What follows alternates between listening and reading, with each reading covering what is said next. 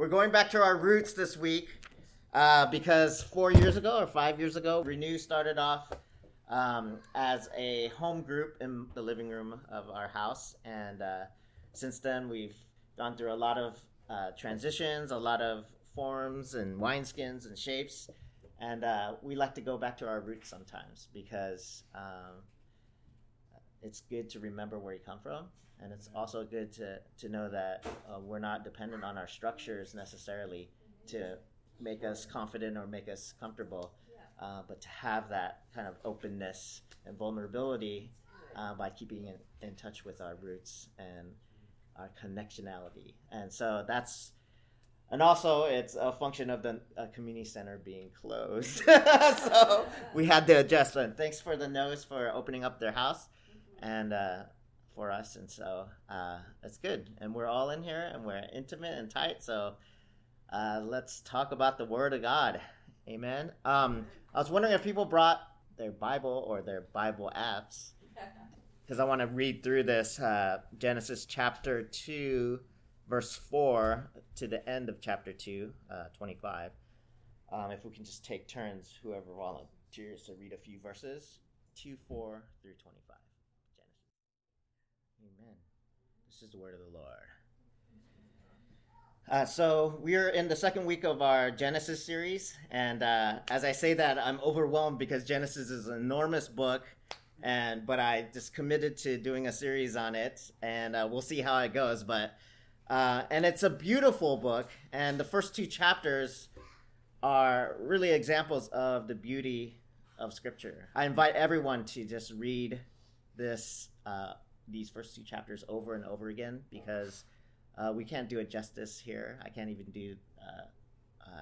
I wish I could speak a month on these chapters. There's so much, and I'm just going to emphasize a handful of things. But Genesis is beautiful, and the thing that Genesis, I believe, is emphasizing is, number one, God the Creator. Who is God? It's answering the question, who is God? When you hear people preach about Genesis, one of the questions that come up is, is he a biblical literalist?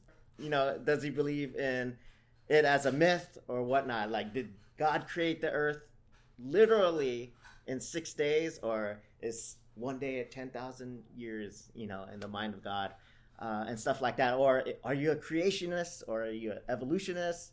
What is your belief system? And one of the things that I wanted to say is that's the wrong question. That's the wrong question. The question is, who is this God? Who is this creator of the universe? Who is this God who will be the God of Israel? Who will be the God of the Holy Scriptures? Who will be the God of the covenant? Who will be our God? The reason why we're in this room worshiping. Who is this God that we're worshiping? The people are surrounded in the ancient Near East by other civilizations, other people who are worshiping a pantheon of gods. And many of these cultures had different creation accounts. And these accounts are about these pantheon of gods that are creating humanity, and they're jealous and they're envious, and there's strife and there's warring, and there's just the worst of human emotions or moods are placed on these gods. Or when we hear we are made in the image of God, in these stories in the ancient Near East, there would be a king, and this king, his subjects would be made in the image of this king. And so in the midst of all of these stories, this creation account rises up to say there's one true God. And this one true God isn't trying to use people for his own sake, doesn't give to take back, but this is a loving, benevolent God that loves us. And so that's the first thing that we need to remember. And Genesis 1 is actually a hymn.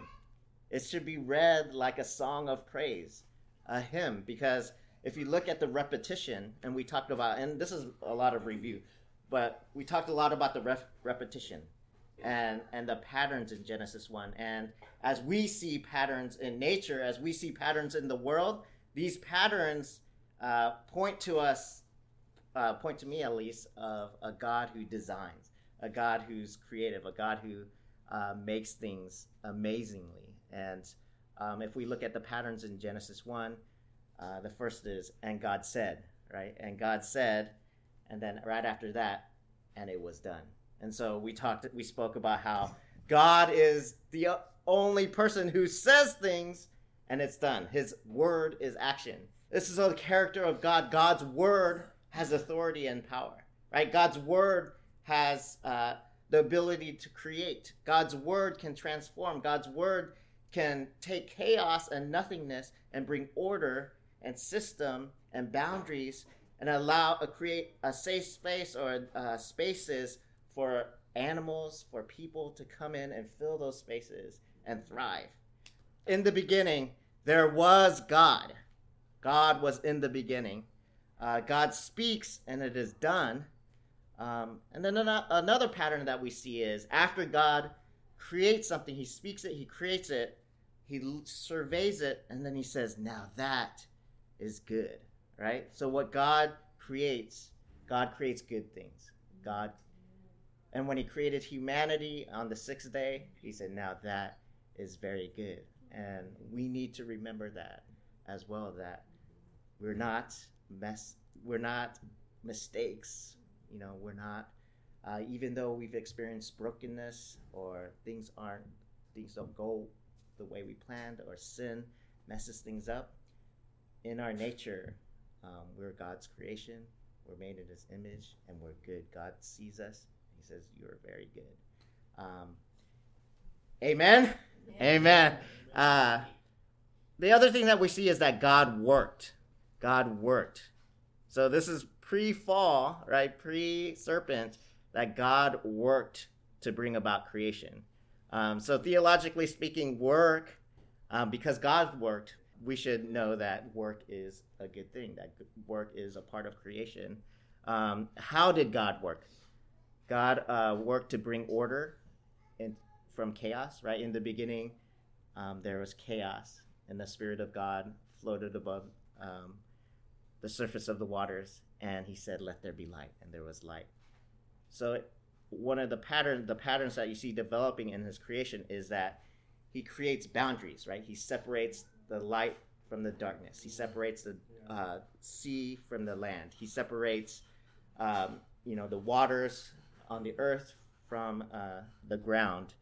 And in creating these lines, these boundaries, he actually creates spaces in which creatures can thrive, right? And so he creates these empty spaces by using boundaries and lines.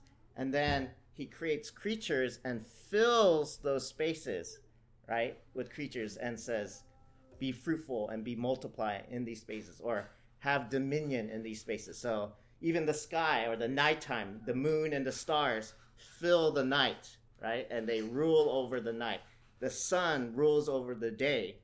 The fish in the sea, the birds in the air, right? And the beasts and the creatures on the land. So God works by taking chaos and bringing order and structure and boundaries. And boundaries are important because they give identity to the other parts of his creation and give them role, or this is where you inhabit, this is where you live, this is your space. And that's important. And then God blesses and sends, right? He tells the fish to fill the ocean, to fill their space, that space that he's created, to be fruitful and to multiply. The birds are to be fruitful and multiply. And then humanity is to be fruitful and multiply. So God is a God who sends and blesses, and his desire is that his world, his creation, and the creatures and humanity would thrive, right? Would flourish. And then finally, the thing that we glean from chapter 1 is that God rested, right? God worked, and then God rested on the seventh day, and he declared the seventh day holy, right? And so another way to look at boundaries and lines and delineations is you see night and you see day, and there was a day, the first day, night, day, the second day, night, day, the third day. So he's separating the days, and then he separates the days into a week, right? And the seventh day he rested. And so there's a rhythm and there's an order in creation. That's the way that God intended. And sometimes in our work weeks, we get overwhelmed, we get busy. And I know for me, I get tons of emails or I have a lot to do and I get frantic. I tell my kids to shut up and I stress out. I'm short. I road rage. I cut people off on the highway. But all of these are kind of reactions or kind of coming out of an urgency that's based on the rhythms of the world, right? The rhythms of our busy, hectic tyranny of the urgent world, rather than focusing on the rhythms that God had intended. And so that's a word of in itself. When God says God rested on the seventh day, I think that means that we're not to be dependent on the world's schedule or the world's rhythms, right? Even God rested, so we need to stop and give a day, make the Sabbath holy, and act in faith, saying that it's not just work, right, that provides for us, but God who provides for us. And we can let go of our need to hurry or let go of our need to do this thing in this moment and step into the rhythm, I like to say the paso doble, right, in our heart, right, that God has a beat, right, saying, live in rhythm with me. So God rested. So now we're in chapter 2, and we're taking a second look. And there's a lot of, people talk about this second chapter and wonder, this is a second account of creation, right? And sometimes there's different orders in there. If you took everything literally, weren't the birds formed before humanity? But here, humanity's first and then the creatures. Does that contradict things? And so people wonder, man, is this, the second creation, the second day, is it a contradiction? Is it written by two different people or different sources? Traditionally, people think Genesis and the whole Pentateuch was written by Moses. There's other people who use source criticism to say, there are many different sources for Genesis. There's the priestly, there's the Yahwist. We don't need to get into that. But I think what you have in Genesis 1 is kind of a zoomed out universal view of the creator God, right, and creation. And then Genesis 2, the creation count, you see that zooming in. So you have that roller on your mouse, right? And you're looking at a picture and you want to see, who's that person right there? You roll your mouse, right? And it zooms in that picture. Or you want to see if, that blemish on your face is showing up. So you're zooming in on the picture. What do I look like, right?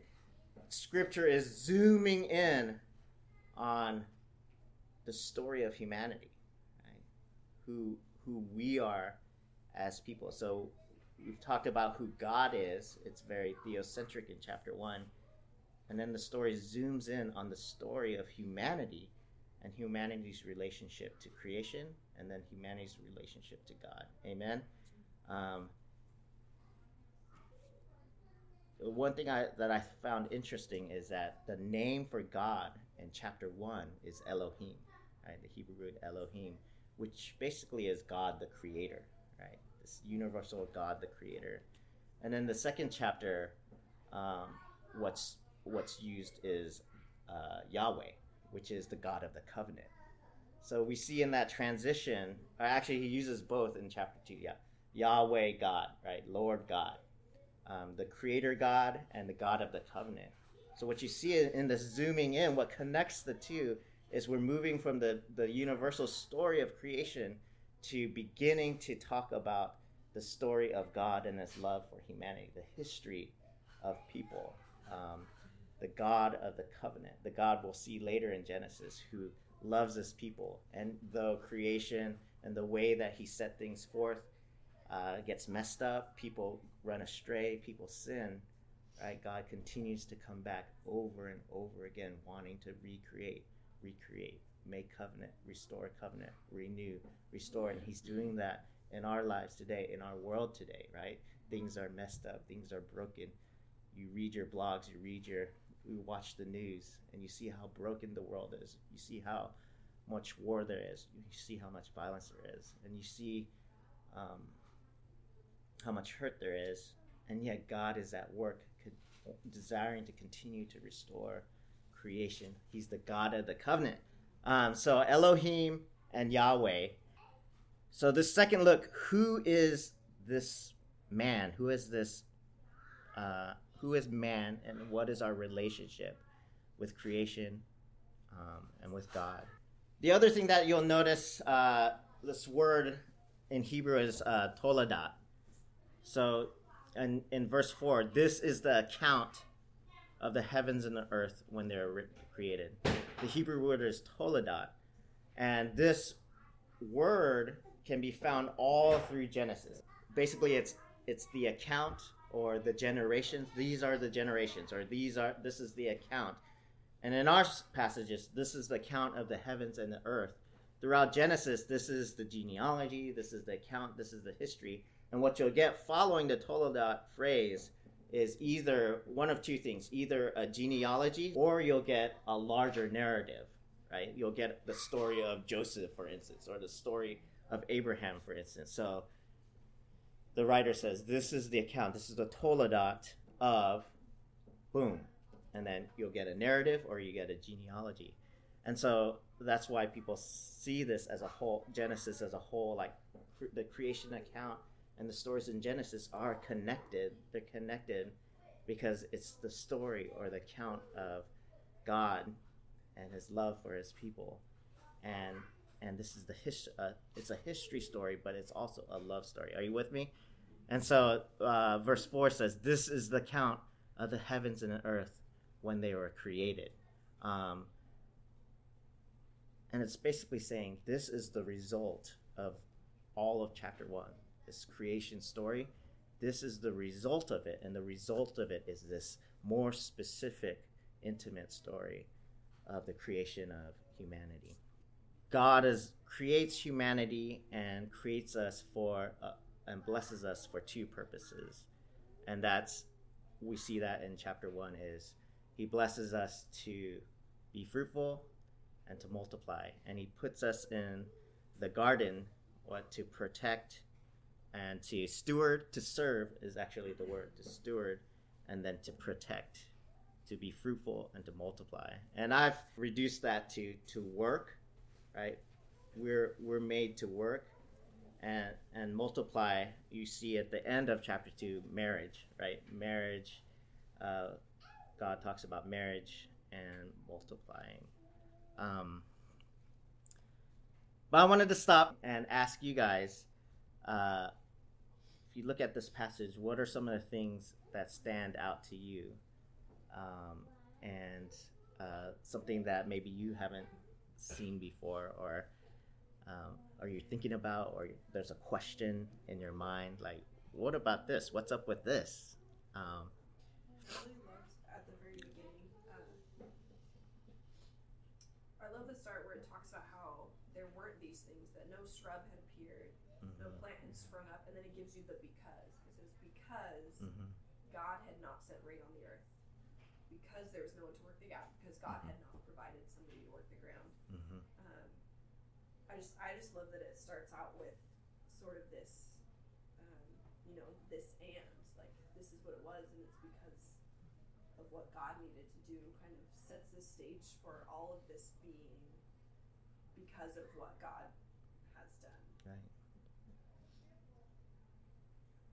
I like the fact that God gave us a purpose on this earth. It wasn't like God created animals, then he named them. It's like he created the animals, then gave them to the man to figure it out. And he didn't change it. He didn't say, okay, the man came up with 90% good names. So he named them, and that was their name. Yeah. It's like when you name your child, that's their name. I always thought it was interesting how, and I don't realize this is all in the scripture here, but we haven't really talked about it yet, but just why a man leaves his father and mother and is united to his wife, and they become one flesh. And And it's interesting to me, like, what is it about when God requires a part of us, a piece of our who we are, and he purposefully places it somewhere. He says, he defines us, and he says, now come into this place that I brought you. And so it speaks to my heart about not just the marriage between a man and a woman, but that God, he's a master designer, and he's intentional in what he does, and he's a creator. He determines our steps, and so we can really trust when he takes part of us, like whether it's your heart being called somewhere, and you ask the Lord, you seek him, and he says, yes, it's what I have for you. We can feel confident, just like Peter did in stepping off the boat. It's just a walk of faith, stepping out, going into the place that God called us to be. Right. That's good.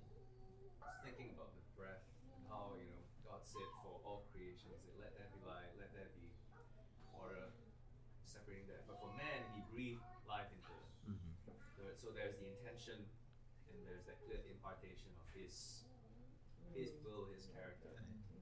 What do you see as like the distinction between people and creatures? Yeah, he's giving a part of himself to.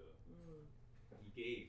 To put it in time, he gave a part of himself to create us. So that intentionality, and drawing parallels, but not to overdo it. Also, the same way that the Spirit comes into us, Yeah. when the way we give ourselves back, to God and say, "Well, we are yours. We just ran away," and then the Spirit fills us as that deposit, or as that that new life that we set for ourselves. Right. To me, that's pretty amazing. I love that parallel between like our when we came into being and the breath that was into us, and then that picture of the Holy Spirit as the wind, like breathing life into us. And I like that. You see that in John 22, Jesus with the disciples, he commissions disciples by, it says he breathed his Spirit onto them, and then he sends them out. So it's kind of like a commissioning and a benediction, is Jesus breathing the Spirit into them. And it's connected to this image that God, in breathing life into humanity, is also sending humanity into his purposes, right? To fill the land.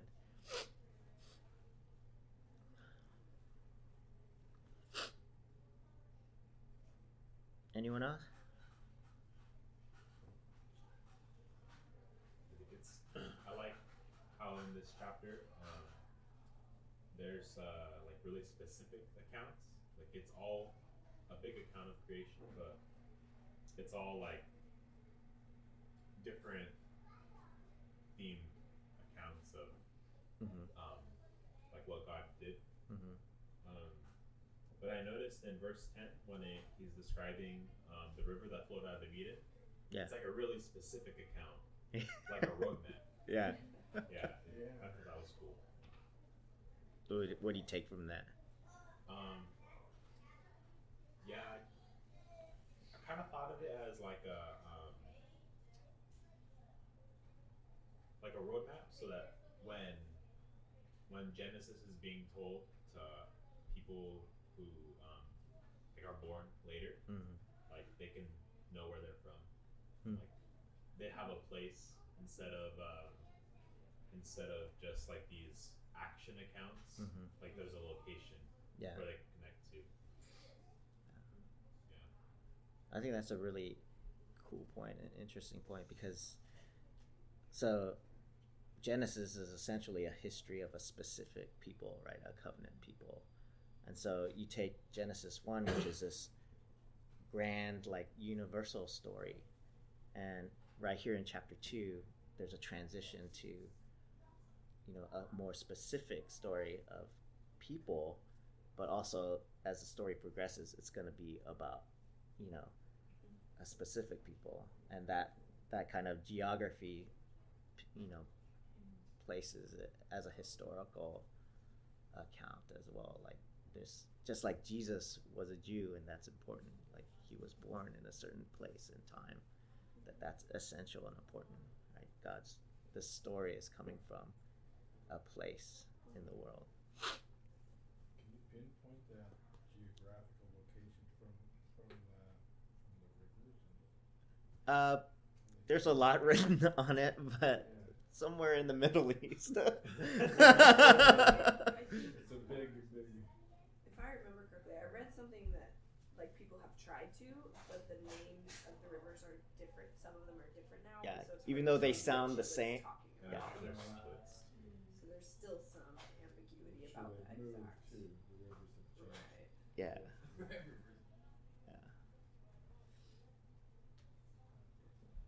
And this is bordering on blasphemous, but at the risk of being We welcome it. at the risk of being as liberal as my parents, I think when people talk about like creation and evolution, or creation and science, or the Bible and science, it's fascinating that the like some myths from some places you read them, and it's like a flying polar bear came and landed on the top of a tree, but this is like he's saying like the first humans were like by the Tigris and the Euphrates River, and he's saying like the guy was made out of dirt, and like if I went back in time to explain evolution to the ancient Israelites, this would be a pretty good explanation. Like it's not. I know some people don't view it that way, but it's like a. I don't know. It's Epic.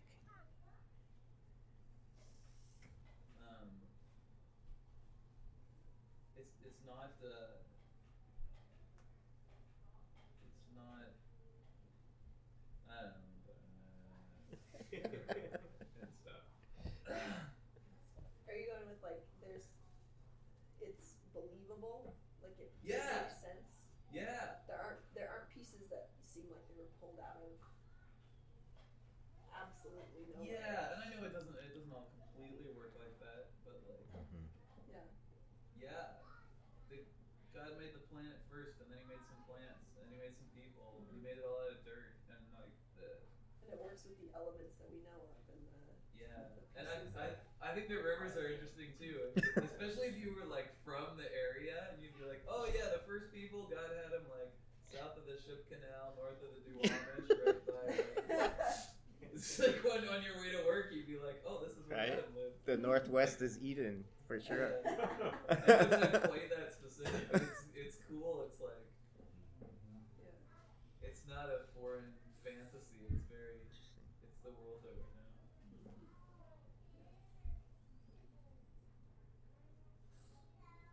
know. It was interesting to me in studying and reading through this, where the first chapter is kind of a skeleton, a lattice.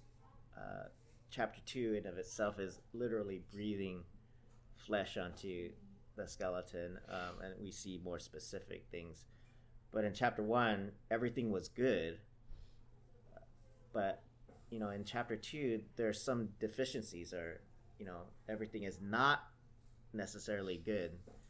Beginning with like on the day that Lord made the earth and the sky, God hadn't sent rain yet. The people were not working. There was still a deficiency, and the story is then, what God does to fill that deficiency. So, okay, let's have a spring just well up and water the land, right? And then let's just create people to steward the land. And then the big one is in 18, it's not good that the human is alone, right? Chapter 1, you would have said, well, he created humanity, it's all good, right? But you see this like, it's not good that human is alone. I'll make him a helper that is perfect for him. Is there anything that people observe about like the creation of Adam and Eve that they wanted to point out or observe? Interesting, they made the then he made the animals, then he made Eve. Okay. So why didn't he make Adam, and then Eve, and then the animals? It's like, That's it's interesting.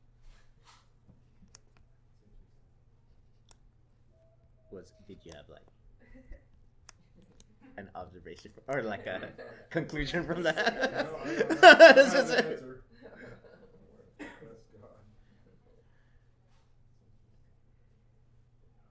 I think it's interesting how you were just speaking about the chapter and, talking about the well springing up. Mhm. And it's interesting to me because I think sometimes when people are trying to define humanity and just, who God is and who we are as people, we kind of approach it a couple of different ways. One is like kind of progressive thinking. Right. Always getting to the next place. Hmm. But there's also a kind of thinking that kind of takes you back Right. to the original design. Because when I think of renewal in my life, Yeah. or just, when I speak with my Christian brothers and sisters and we're talking about different life experiences and how God has given them a testimony because they are living a new life through Jesus as opposed to their old ways.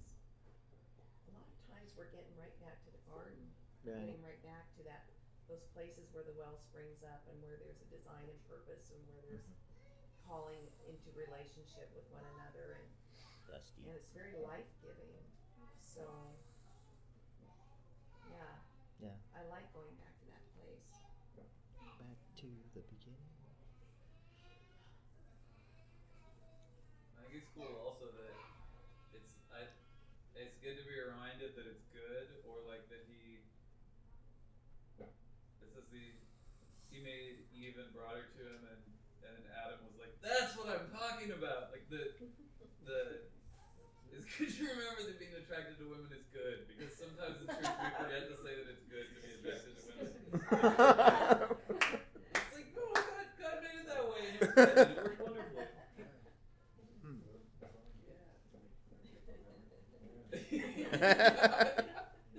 Yeah. It's really cool too to be reminded as a woman that like we're taken from a man. So not that a woman is a lesser version of a man, like a man's greater, but I think society's really progressing. Like women and men are equal, and sure Right. they are in the eyes of God, but a man is still just from the beginning like the head of the household. And, Yeah. the man came first, and the woman was taken from that. But like you were saying, like there was no like, oh well, she's less of me, but we were taken from man. Like we're Right. We're still God's genetics. Yeah, and in chapter 1, God made people in his image, men and women. I mean, specifically says man and woman in his image. It's not just man is God's image, right? It's man and woman is God's image. And I think contextually, we tend to take our issues, like I said this about the evolution and creationism, we take our agenda and like bring the argument into Genesis and be like, oh, right, creationism or evolution, when Genesis is not, it's not a scientific book, right? It's not even, it's probably closer to literature, right? Your English majors probably can appreciate Genesis more like it should be appreciated than your scientists, right? But and we also bring in our cultural baggage of, oh, this is first, so it must be better, right? We always want to order things, right? This is first, so this is better, right? You were first in line, so you're better. You're second in line, so you're less, right? We always want to delineate what's superior and what's dominant and what's inferior. And I don't think the scripture actually lends for that, right? That's not the intent. The intent is there's an incompletion, right? And God in of himself is relational and mutual, right? He's a Trinity. And so as Adam is alone, that mutuality, that partnership is lacking in his calling, or is being sent out to steward creation. There's a missing element, and so he needs a helper. And this helper, the word actually God in other places in Scripture, the same word is used to describe God, right? So you can't take helper and say, oh, it's helper, so it's second rate or second class, right? Because God is helper as well. And so there's another piece. It doesn't say that woman was made in the image of man. Right. Exactly.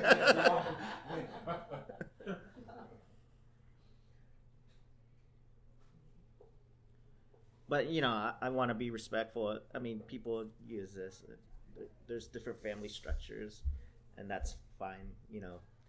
How you form your families or structure kind of whatever headship or egalitarian, complementarian, right? But I just want, what does the Scripture say, right? We need to be clear about what the Scripture says. And sometimes we use Scripture to enforce domination, right?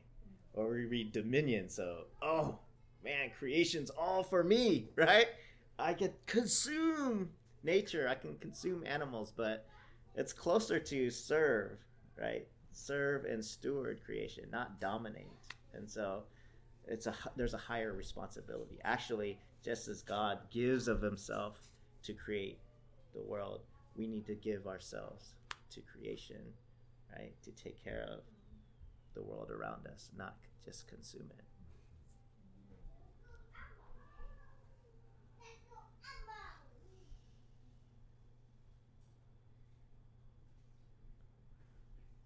Today's my anniversary. Me and Janice's anniversary are 12. And so I particularly like Adam's little poem because I like to write poetry sometimes. Right? So I, wake up and tell Janice, you're my rib. My bone of my bone, flesh of my flesh. You're my rib. She said that was romantic. Yeah, right. Not. No. I want to encourage you. I mean, we can't do it justice. There's a lot of cool things. So reread it and reread it. It's always good to reread it. For instance, the word for dust or land is Adama, which is a play on the name Adam for man. And then Ish and Ishta is man and woman. So there's a lot of stuff in that.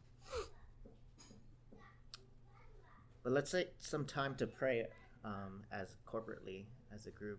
And I encourage you to pray out just praises of God, our Creator, and how He's been working in your story as we read about the story beginning, the beginning of humanity, and a story and God's love for His people and people's kind of connection with God and call.